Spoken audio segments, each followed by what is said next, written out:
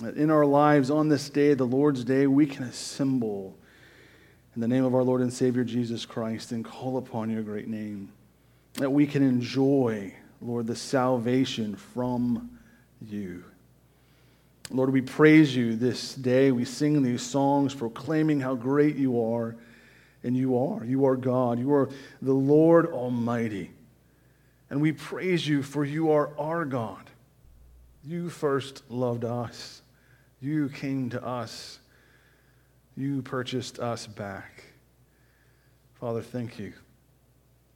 And as this psalmist proclaims, you are the creator of all things. You have set everything in its place and for its time. Lord, we also acknowledge that you are the holy God in all your ways, in all your attributes. Lord, your holiness demands justice. And you are the just. You are the just one, and you are the justifier of all who are in Christ Jesus. Lord, this morning we praise you. There has been a moment in history in which Christ has come, he has lived, he has died, he has resurrected, he has ascended, and we know he's coming back again. Father, thank you. Thank you for your grace, your mercy today. And Lord, as we come before you into your throne room of grace, we take time as your children, as your church, to confess our sins that often, Lord, easily entangle us. We know we are redeemed, we are justified because of the work of Jesus, yet we struggle with remaining sin. We acknowledge, Lord, this moment. And it's important for us to understand that all our sin is against you. And it grieves you. So, Lord, we ask you to forgive us. And that your Spirit would continue to reveal, Lord, hidden sin or justified sin. Things that we've overlooked or things that we're not willing to look at. Bring about, Lord, that moment. Reveal it to us that we might confess, that we might repent, and we plead, Lord, by the activity of your Spirit working in us, that you bring us to mourn over our sin, that we would grow in our holiness, that we would be a peculiar people that bear your name. We plead for your grace, Lord, your mercy, that in our lives and how we live, we would be content. Lord, we plead that you would continue the good work you've begun in each of us. Be faithful to your word. So, Lord, that brings us to thanksgiving. We know you are true to your word. You change not. Thank you, Lord, for our Lord and Savior Jesus Christ, who came, he lived, he died, he rose, he ascended, who is now our mediator. We thank you, Lord, that he even acts as our intercessor continually. And again, Lord, thank you for the day in which Christ will return. We look forward to that. Now, Father, we pray for your church as we look forward to that day, and while we are here and while you have given us breath, that we would honor you, that we would not be those people who forget you, who forget their pledges and their vows. We would be those people who understand, Lord, who you are and honor you with our lives. We pray, Lord, that you'd have mercy upon your church this day, that you would bring about an awakening to your word, a desire for your word, a desire for holiness and purity, Lord, a desire to be bold in proclamation. We pray for your, Lord, your workers around the globe, our missionaries, that, Lord, their needs would be supplied and met.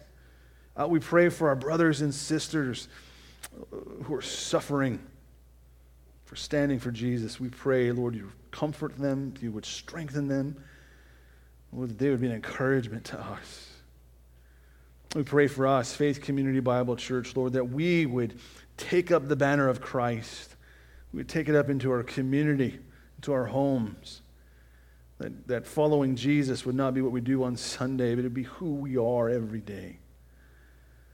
So we pray that your church, your children would impact our nation and our state and our community, those who rule over us. We pray for them. We lift them to you. We ask that you would turn their hearts towards what is right and just. We pray, Lord, for even the non-believer, that we would have impact, that we would have testimony. Lord, we pray that this day you would mature us in the faith for your glory, for your kingdom.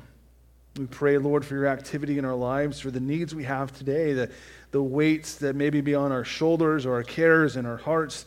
Lord, whether they be physical needs this morning or spiritual needs or financial, whatever it might be, Lord, we simply, in faith and obedience, cast our cares before you. We pray over, Lord, families today and marriages. Be strengthened, encouraged. We pray, Lord, that while we are here, you would grow your kingdom through us. Lord, we ask that you would show your salvation. We would see the lost come to believe. Give us that heart and that desire. And Lord, we also take time to pray over the offering this morning, that those prepared to give, whether in the box, in the back, or online, that our heart would be a heart of worship, praise to you. Thank you, Lord, for meeting our needs, continually meeting our needs.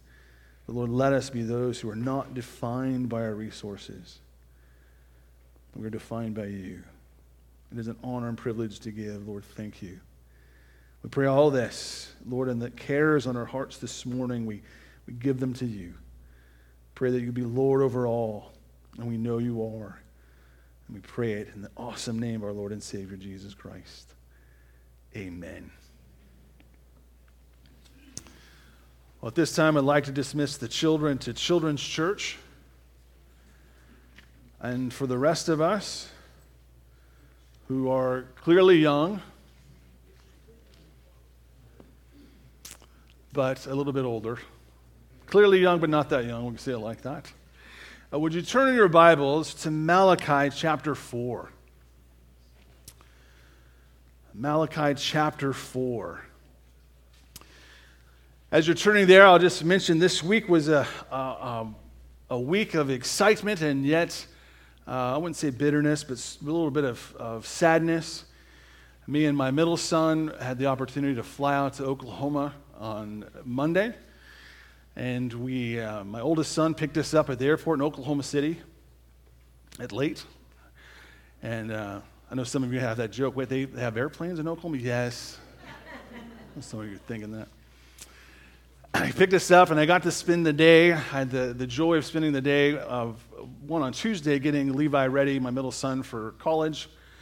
I kept asking him, "What do you need?" I've gotten this. I'll get it when I get there. That's Levi. I just roll with it. I'm like, "There's some things you need for school, son.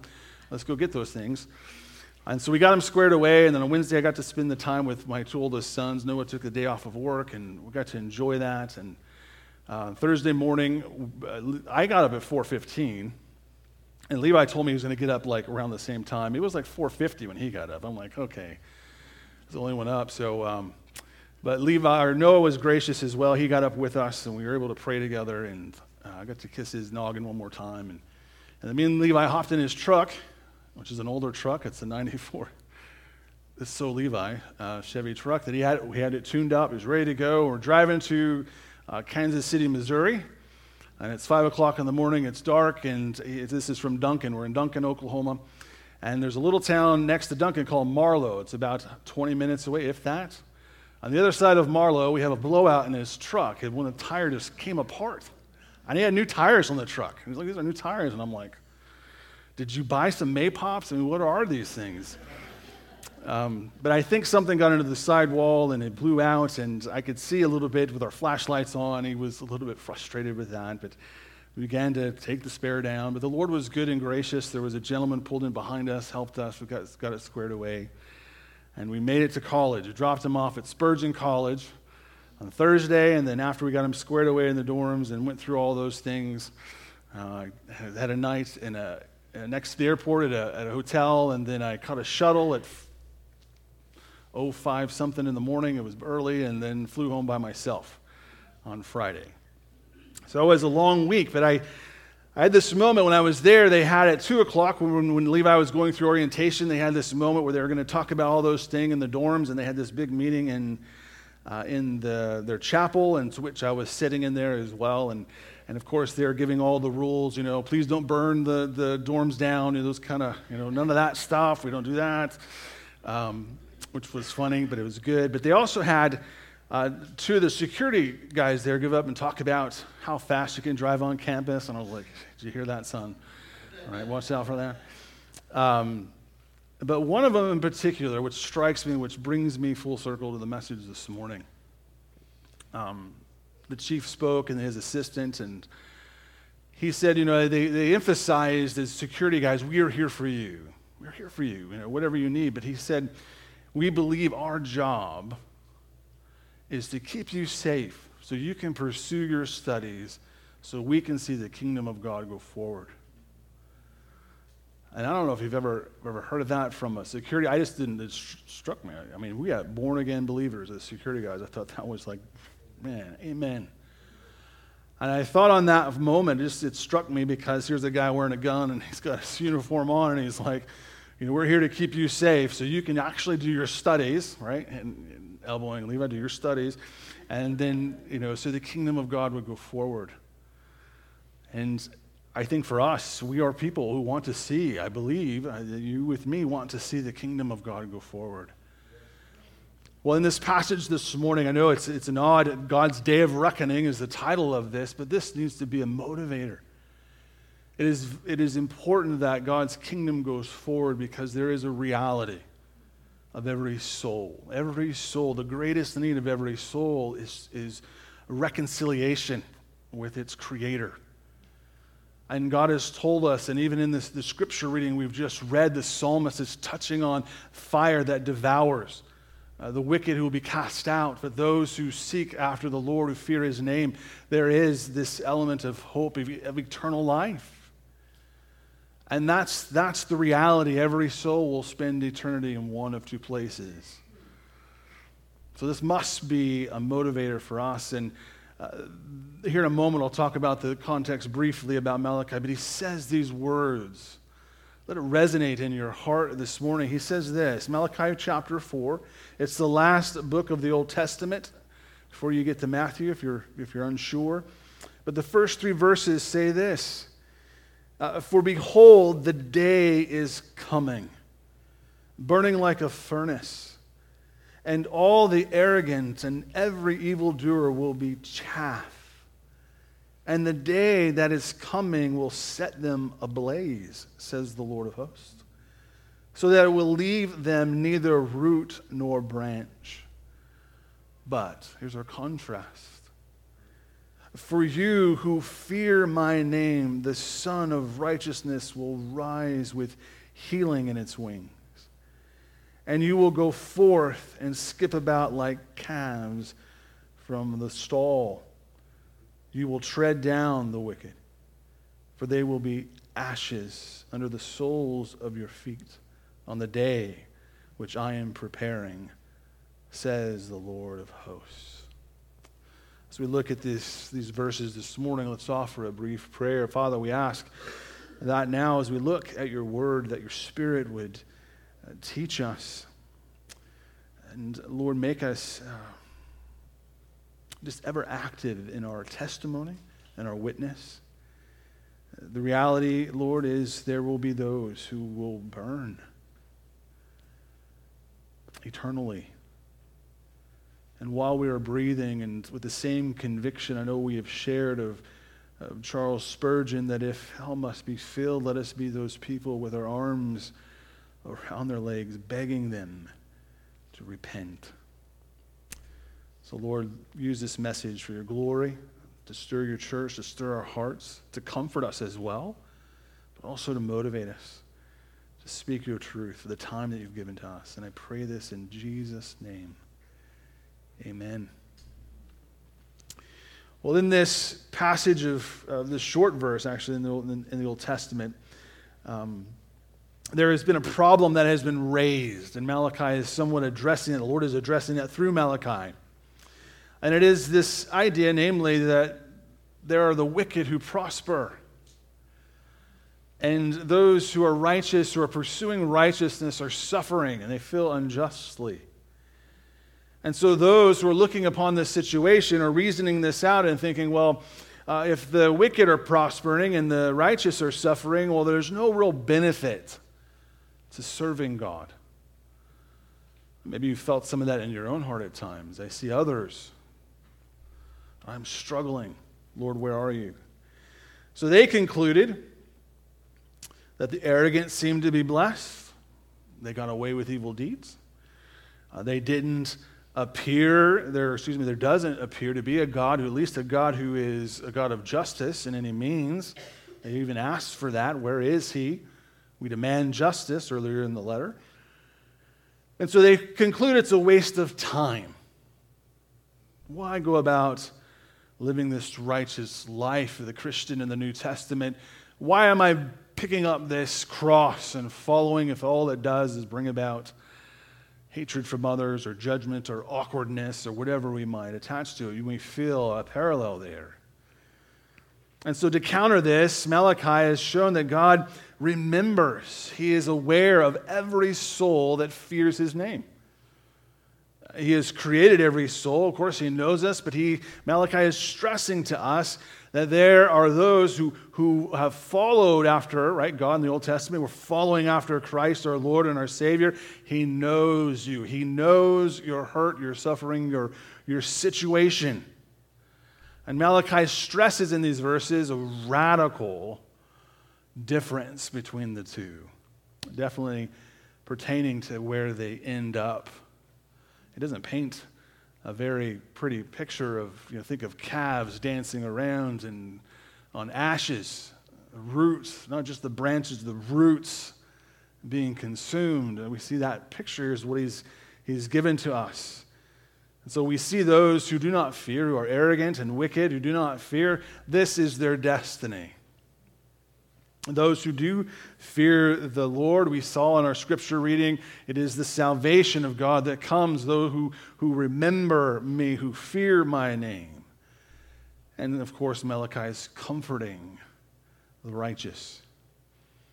So for us this morning, what are we to glean? Just 3 simple points, and I've got plenty of time. Do you too have plenty of time? I don't know how to say that right, but the first point is I want to stress to you that God's day of reckoning is inevitable. He says, there's his reasoning, behold, the day is coming. Now, I realize this statement, just like in Malachi's day, doesn't invoke much fear from people today. We see it in the day of Malachi. There is this question of, where is he? In Peter's letter, Peter addresses those. We'll read that verse in a little bit. Where is he? And imagine today we have the same response. Where is he? But look at this passage. What does Malachi stress for us? We see that the day is coming in verse 1. And again in verse 1, we see the day that is coming. And verse 3 underscores it as the on that day which I am preparing. 3 times in 2 verses, God is stressing the reality there is a day. Every soul will face the inevitable moment of standing before your Creator. To say this is not true is to call God a liar. And yet you can say this to many, and maybe you have that moment where you stressed it to somebody today who is a non-believer, and their response is just, say Sarah, Sarah. Is that Doris Day, right? Oh, I'm old. That was before my time, though. Okay. There was a story of a lady on the Titanic when it was sinking. When it was first starting to sink, there were those who were actually getting some of the ice off the iceberg and throwing it at each other and even putting it in their drinks. Can you imagine this moment, not knowing the devastation ahead of them, and yet so close to judgment and having no care in the world? That's kind of where we see a lot of people today, don't we? But here's the warning, and the warning is from the Lord of hosts. God himself is speaking this. He is the one who will sit on the judgment seat. He is the one who rules over the universe. Just as the scripture reading says, he has created all things. He is going to be the judge of everything. All inclusive, no loopholes. Jesus in his ministry on the earth referenced the ultimate moment of judgment. I'm just going to read through these. This is not exhaustive. Just so you know, he touched on this ultimate moment of judgment in the rich fool in Luke chapter 12, the wise and foolish builders of Matthew 7, Luke 6, the sower, Matthew 13, the wheat and the tares, Matthew 13, the barren fig tree in Luke 13, the dragnet, the counting of the cost, the unforgiving servant, the prodigal son, the dishonest steward, the rich man and Lazarus, the wicked vineyard workers, the great banquet, the wise and the foolish virgins, the sheep and the goats. It's not exhaustive, but he goes on and on. He touches on this day of ultimate judgment. To skip it and say, "Oh, it's we've got time," or he's full of grace and mercy, he'll love. No, he's telling us that he's going to sit on the throne. Paul has said this to the Corinthians, 2 Corinthians chapter 5, verse 10. Paul's message is preaching at Mars Hill, Acts 17:31, because he has fixed a day in which he will judge the world in righteousness through a man whom he has appointed, meaning Christ, having furnished proof to all men by raising him from the dead. So clearly this points to a moment, a singular moment where God confronts, God judges. Malachi mentions the day, the coming day, ultimately 4 times. Chapter 3, 17, 4, 1 and 3, and again in 5. So the focus is undoubtedly God's final universal judgment. There is a culmination. This is going to happen. And the irony is that the people who should be paying attention to this are the ones who are scoffing at it. Peter says this, I reference this verse, I'll read it now, 2 Peter chapter 3, 3 and 4. Know this, first of all, that in the last days mockers will come with their mocking, following after their own lust, and saying, "Where is the promise of his coming? For ever since the fathers fell asleep, all continues just as it was from the beginning of creation." We've probably heard those words, "Hey, tomorrow the sun is going to rise." And of course you respond and say, "The sun never rises, the earth rotates, But it's going to come up. But what is the world in which we live in? The world is trying desperately to deny the inevitable. The thought of a judgment seat, the thought of God, the thought of hell, we place that out of our minds. We don't even talk about those things at a funeral.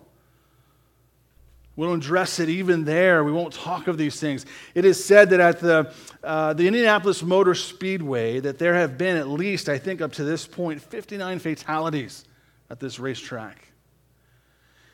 And there was a driver by the name of Scott Goodyear, and he was asked about that, these 59 fatalities. He responded by saying this.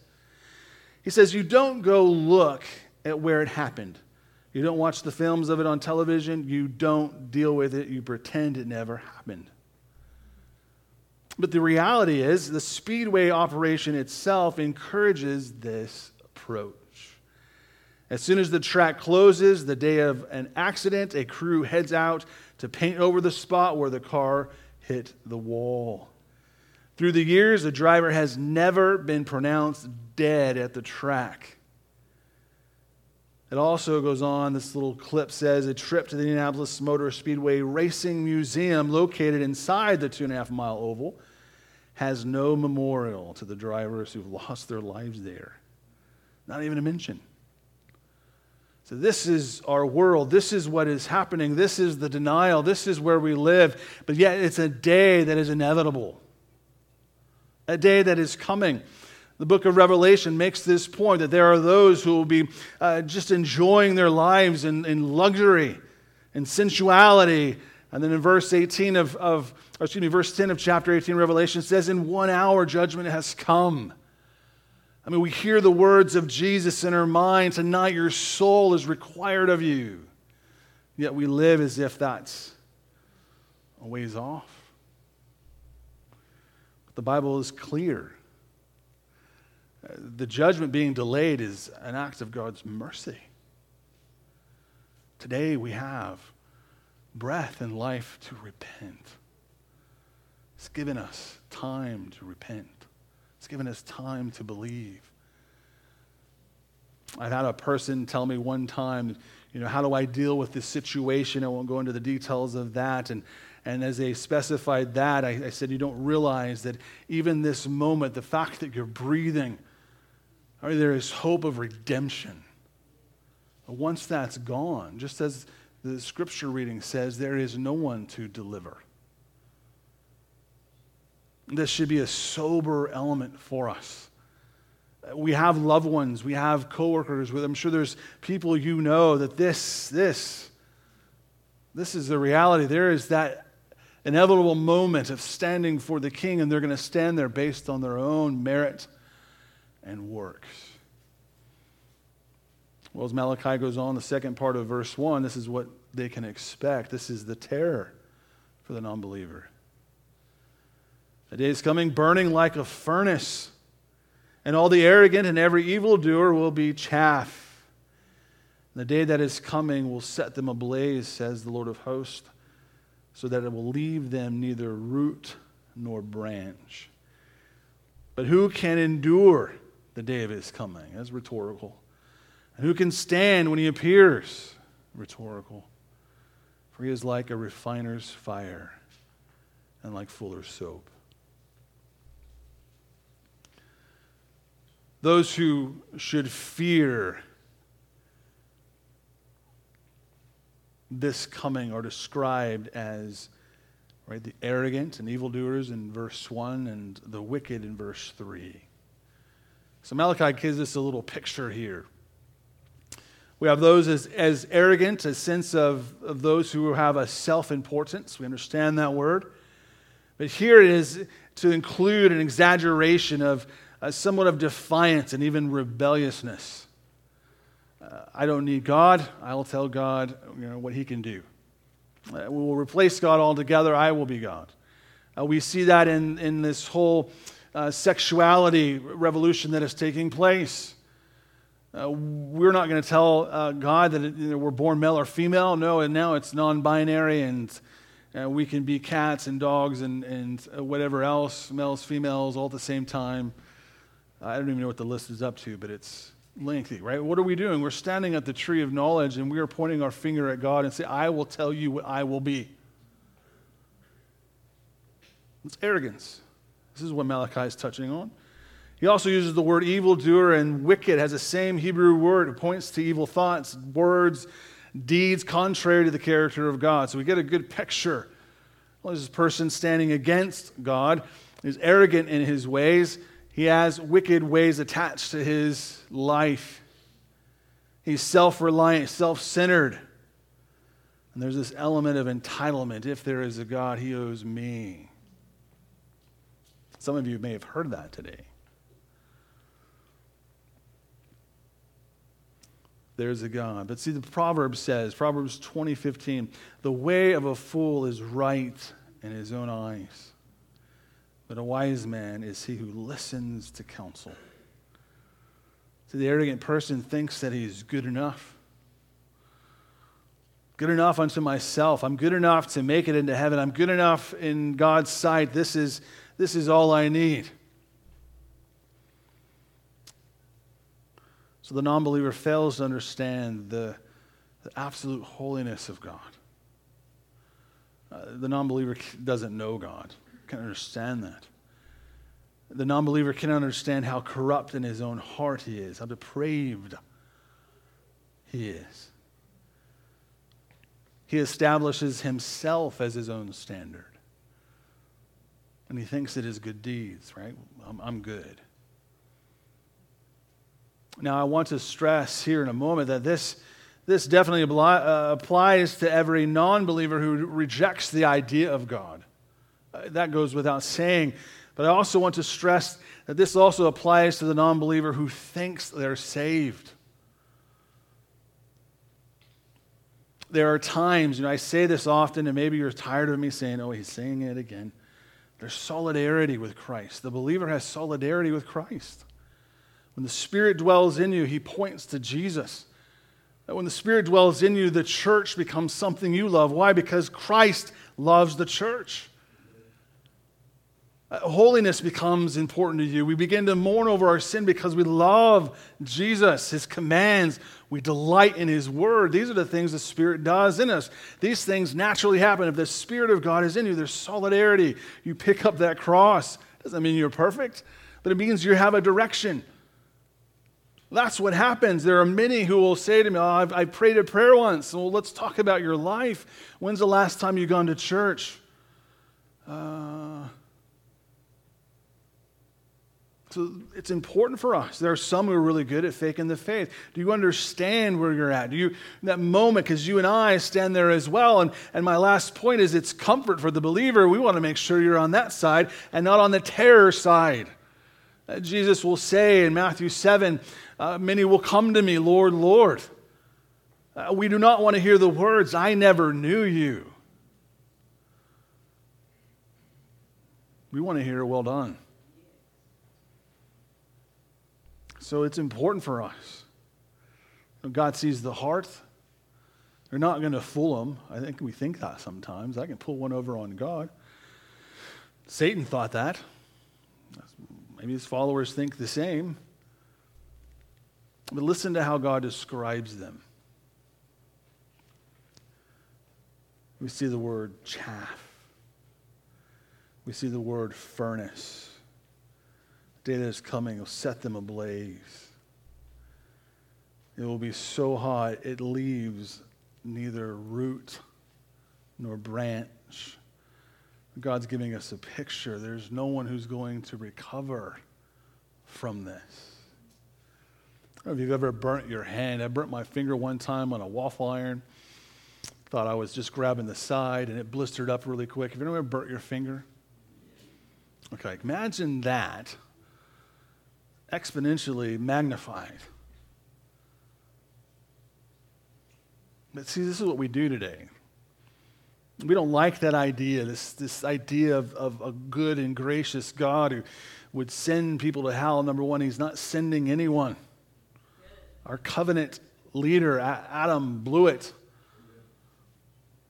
God told them, the day you eat of this, when you disobey, sin comes, there will be death. This is what's ahead of us. But think of Jesus who comes and fulfills both sides of the covenant for us, becomes a man. We're an amazing God. But even this, what do we do today? We don't like that idea, so there's different ideas regarding hell, and one of them is annihilationism. We just think, well, yeah, there's a hell, there's for an appropriate time, but they're not going to burn forever. There's just a moment when then they cease to exist. That makes us feel better about it. For those who struggle with this idea, but listen to what Jesus said. Matthew 25:46.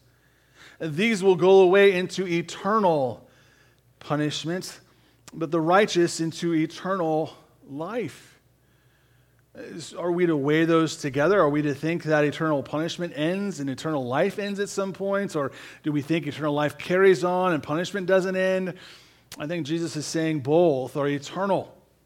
A soul is forever.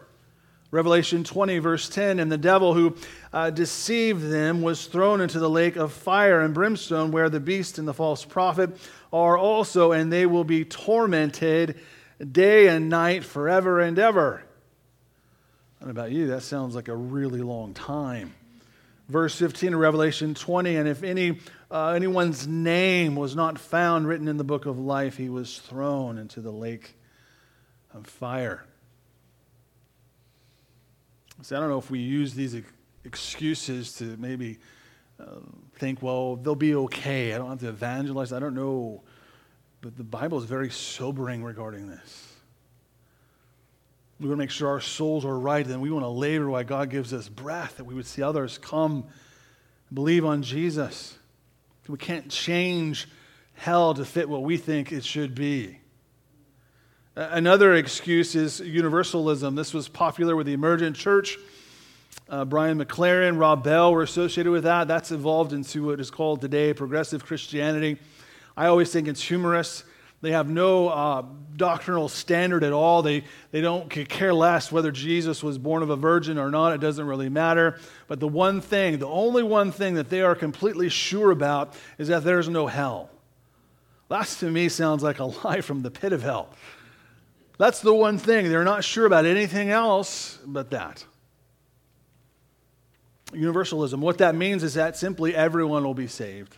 Everyone will make it. Here on earth right now, this is hell.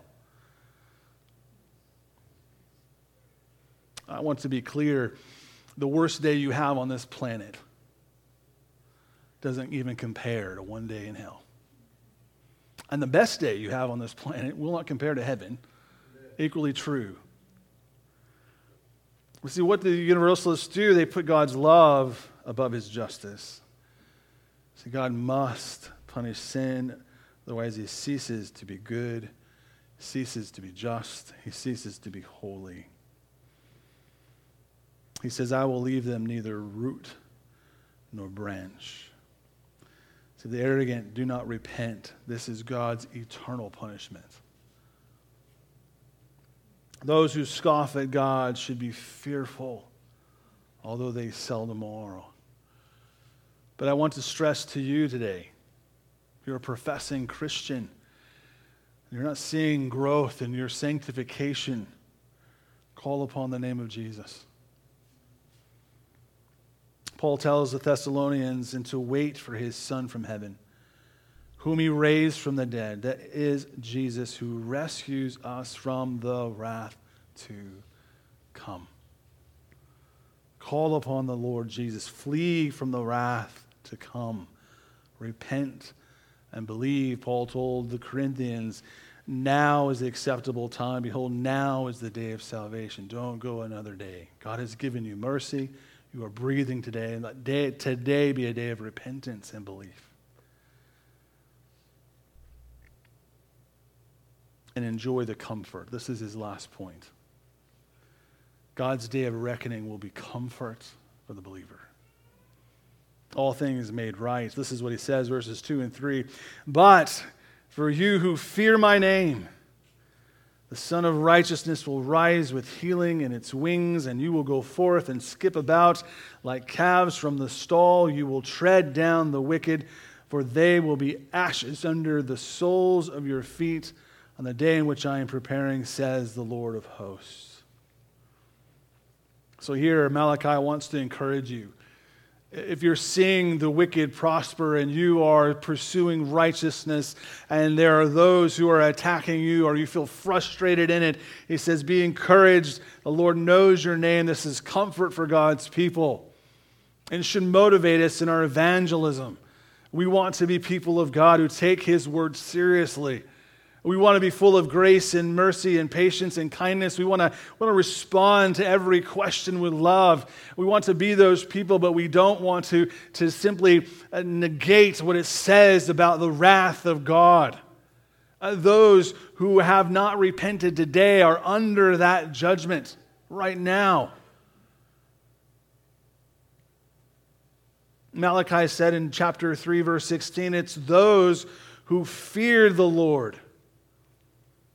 Those who feared the Lord spoke to one another, and the Lord gave attention and heard it, and a book of remembrance was written before him to those who fear the Lord and esteem his name. God's people are those who fear him, a right reverence of him. We come and we sing these songs, we bow our heads, we cry upon him. We are those marked different than the world. We meditate on his word and on his name, thinking about who he is and how he manifests himself in all his attributes.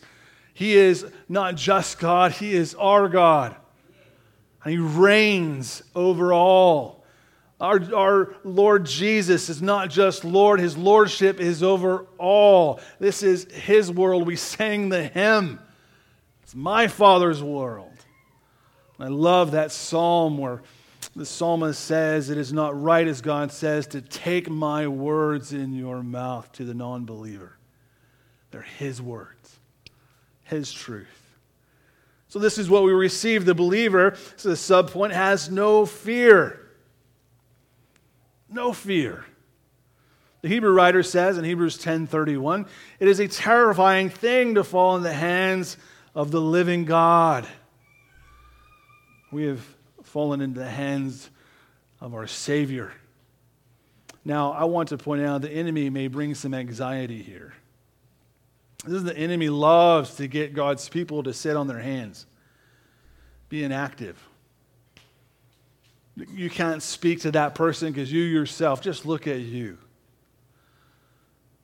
Look at the train wreck of your life. How do you think you're going to talk or witness to anyone? Some of us buy that lie. We must be like John. So respond to that. That's a lie bouncing around in your head. Here's a scripture verse for you. Revelations 12, verse 11. And they overcame him, lowercase h, the enemy, because of the blood of the Lamb, because of the word of their testimony. And they did not love their life even when faced with death. See, God's people know who they are in Christ. Satan, you can bring that sin up, but it's already been cleansed. It's already been dealt with. I cling to the cross. Sins are gone. I fear no judgment. I have been declared righteous. I am justified.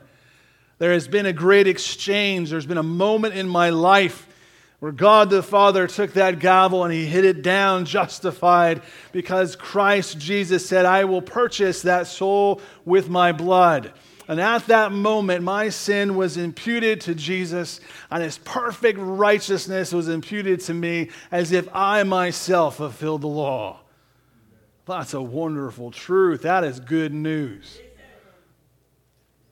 That's the justification. Yes, we live in life as we work out our sanctification. We will struggle, but we have been adopted. We have the Spirit of God in us, where we cry out, Father. Heirs with Christ. Heirs with God. That's exactly what Paul is saying in Romans 8, 16 and 17. The Spirit Himself testifies with our spirit that we are children of God, and if children, heirs, also heirs of God and fellow heirs with Christ, if indeed we suffer with Him, so that we may be glorified with Him. We are children of God. Christ is our elder brother. I've said this many times. Grab onto it. Don't be upset at me that I've said it many times, that if God the Father will always love God the Son, He will always love whom the Son has spilt His blood for, eternally.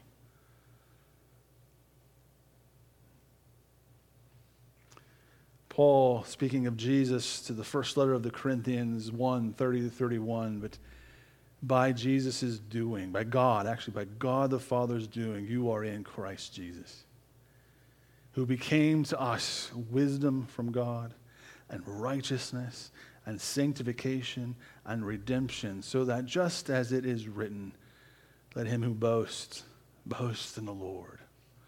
Is that your boast today? I pray it is. The believer has no fear. The believer also has complete confidence. You can look at this and study these passages out. Who is he talking about? He's looking forward to the Elijah who will come in verse 5. That's John the Baptist. John will come. There will be a day where John comes and he will proclaim the coming of our Lord. Malachi is looking forward, even though there's 400 years of us being patient. From the old to the new, Christ is coming. John will come. Luke 1, 77-79 says, to give to His people the knowledge of salvation by the forgiveness of their sins because of the tender mercy of our God, with which the sunrise from on high will visit us, to shine upon those who sit in darkness and the shadow of death, to guide our feet into the way of peace. What a gracious God. So what do we have in Jesus? Jesus brings light to a dark world. So our salvation begins at the moment the Holy Spirit regenerates us. The Spirit makes us willing to believe, but we continue on in our sanctification. We continue to grow. The world lives in darkness, spiritual darkness, but yet Christ has opened our eyes. Colossians 1:13, for he rescued us from the domain of darkness and transferred us to the kingdom of his beloved Son. Jesus himself said, I am the light of the world. He who follows me will not walk in darkness, but will have the light of life. Has Christ shined in your hearts? Do you have that confidence? Christ also brings healing to a broken world. It's one of the devil's lies. We think that sin is what brings some satisfaction in life, and righteousness is some type of restrictive thing. I have to follow him. I don't know if you've ever had the flu. I hope you've never had that, but I imagine many of you have. When your bones ache, that day when the sun, right, if you're out in the sun shines through, how you feel better. That's an earthly illustration of spiritual truth. Sometimes we walk through things when God's light shines on us. Brings healing to our broken world, where we find, despite the situation may continue, we have hope. Because that's what Christ brings. He brings hope to our world. This is what we have. This is what we proclaim. Outside of Christ, there is no hope. We also see that Christ brings joy to a sorrowful world. He's the object of our faith. It's not happiness dependent upon the situation. It is Christ who is constant. This world can end, and I know I will be with my Lord. God has sent a Savior. He has redeemed me. Christ brings justice, and this is what Malachi touches on, isn't he? You will tread down the wicked, for they will be ashes under the soles of your feet on the day in which I am preparing, says the Lord of hosts.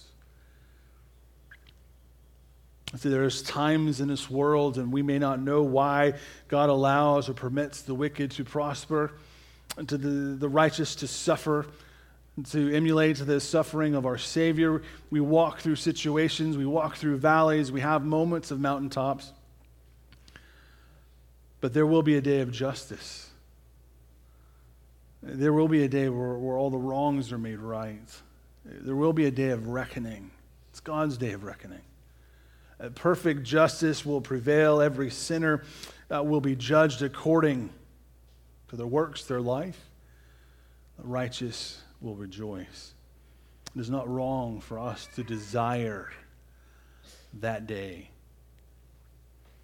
Like the picture of John of the souls in heaven who had been martyred, who were crying out, "How long, O Lord? Avenge us." And God tells them to rest a little bit longer. The number of martyrs is incomplete. See, God's final answer to this problem is simply the prosperity of the wicked will come to an end. It is inevitable. The unjust suffering, everything will be set right. The coming of the Lord. So this morning I encourage you, are you looking for loopholes? Are you looking for some type of justification of not going and speaking and living and being bold for the truth? Are you thinking, well, maybe next week I'll work on my sanctification, or I just do that on Sundays, or Sunday something I simply go through the motions? Wherever you are at spiritually, let this challenge you, grow you. God's wrath is an inevitable day. There will be those who will be in hell forever. Let's be sure we are not. Let's be sure that we can speak to those who we know who need Jesus. We cannot save them, but we can plant seed and water it. We're going to close here by singing a song I think we all like, "Is He Worthy?" And I just want to read the first verse to you. It says, "Do you feel the world is broken?" We do. Do you feel the shadows deepen? And we do. But do you know? Are you convinced? Do you have conviction that the dark won't stop the light from getting through? Amen. Do you wish you can see it all made new? There'll be a day of reckoning.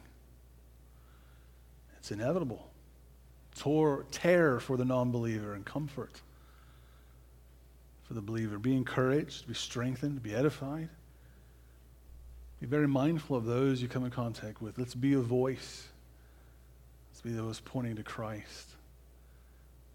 Let's pray. Father, we thank you for the truth of your word this morning as it challenges us. We want to be those, Lord, who are kingdom-minded, to realize that our life is not an accident. Just as your word says in the scripture reading, you've created all things. You created us.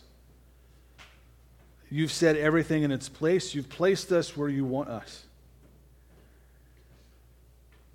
So let us be mindful, Lord, that we are to live for you. We're to be a light in our workplaces. We're to be a light in our recreations. We are to be a light in our families. We're to be a light in all our relationships. We're to be a light everywhere we go and what we do. And Lord, this is our desire, that we would see all the wrongs made right. We would see justice happen. But Father, we pray that while you give us breath, that we would be those begging people to believe, to repent, to flee from the wrath of God. Because this day is inevitable. We don't know when, Lord, but we know your word is true. You do not lie. It will be terror for the non-believer. And yet, as a believer, we don't fear it at all. But Lord, let this word, let it motivate us. Let us be those who are kingdom-minded. Let us labor that we see your kingdom grow. To that end, Lord, we commit our lives. We thank you, Lord. We love you. We pray all this in the powerful, precious name of our Lord and Savior, Jesus Christ. Amen. Well, before we sing this song, I just want to mention if there's any questions regarding the sermon, make myself available to that. If there's prayer requests you'd like to come up and pray, and I'd love to do that for you. But more importantly, if you're unsure of your walk with the Lord, then let's talk about that. Let's make sure we're saved, because it's a confident person in the Lord who's a confident proclaimer, I'll say it that way, of Jesus. So be sure that you're in the Lord. And again, I'll be up here, or my information's in the bulletin. Let's set up a time to meet. Real quick, also, those coming to the membership meeting will be in room 5, I believe. I think. Did your wife set it up in 5? You don't even know what your wife did. Okay. I think it's in 5. Anyway, we'll figure that out. Stick around. But let's one more time lift our voice. Sing this. It's a simple confession, right? He is coming. There is one. A Lion of the tribe of Judah. There is one. And he is worthy. So let's stand one more time, lift our voices as we close.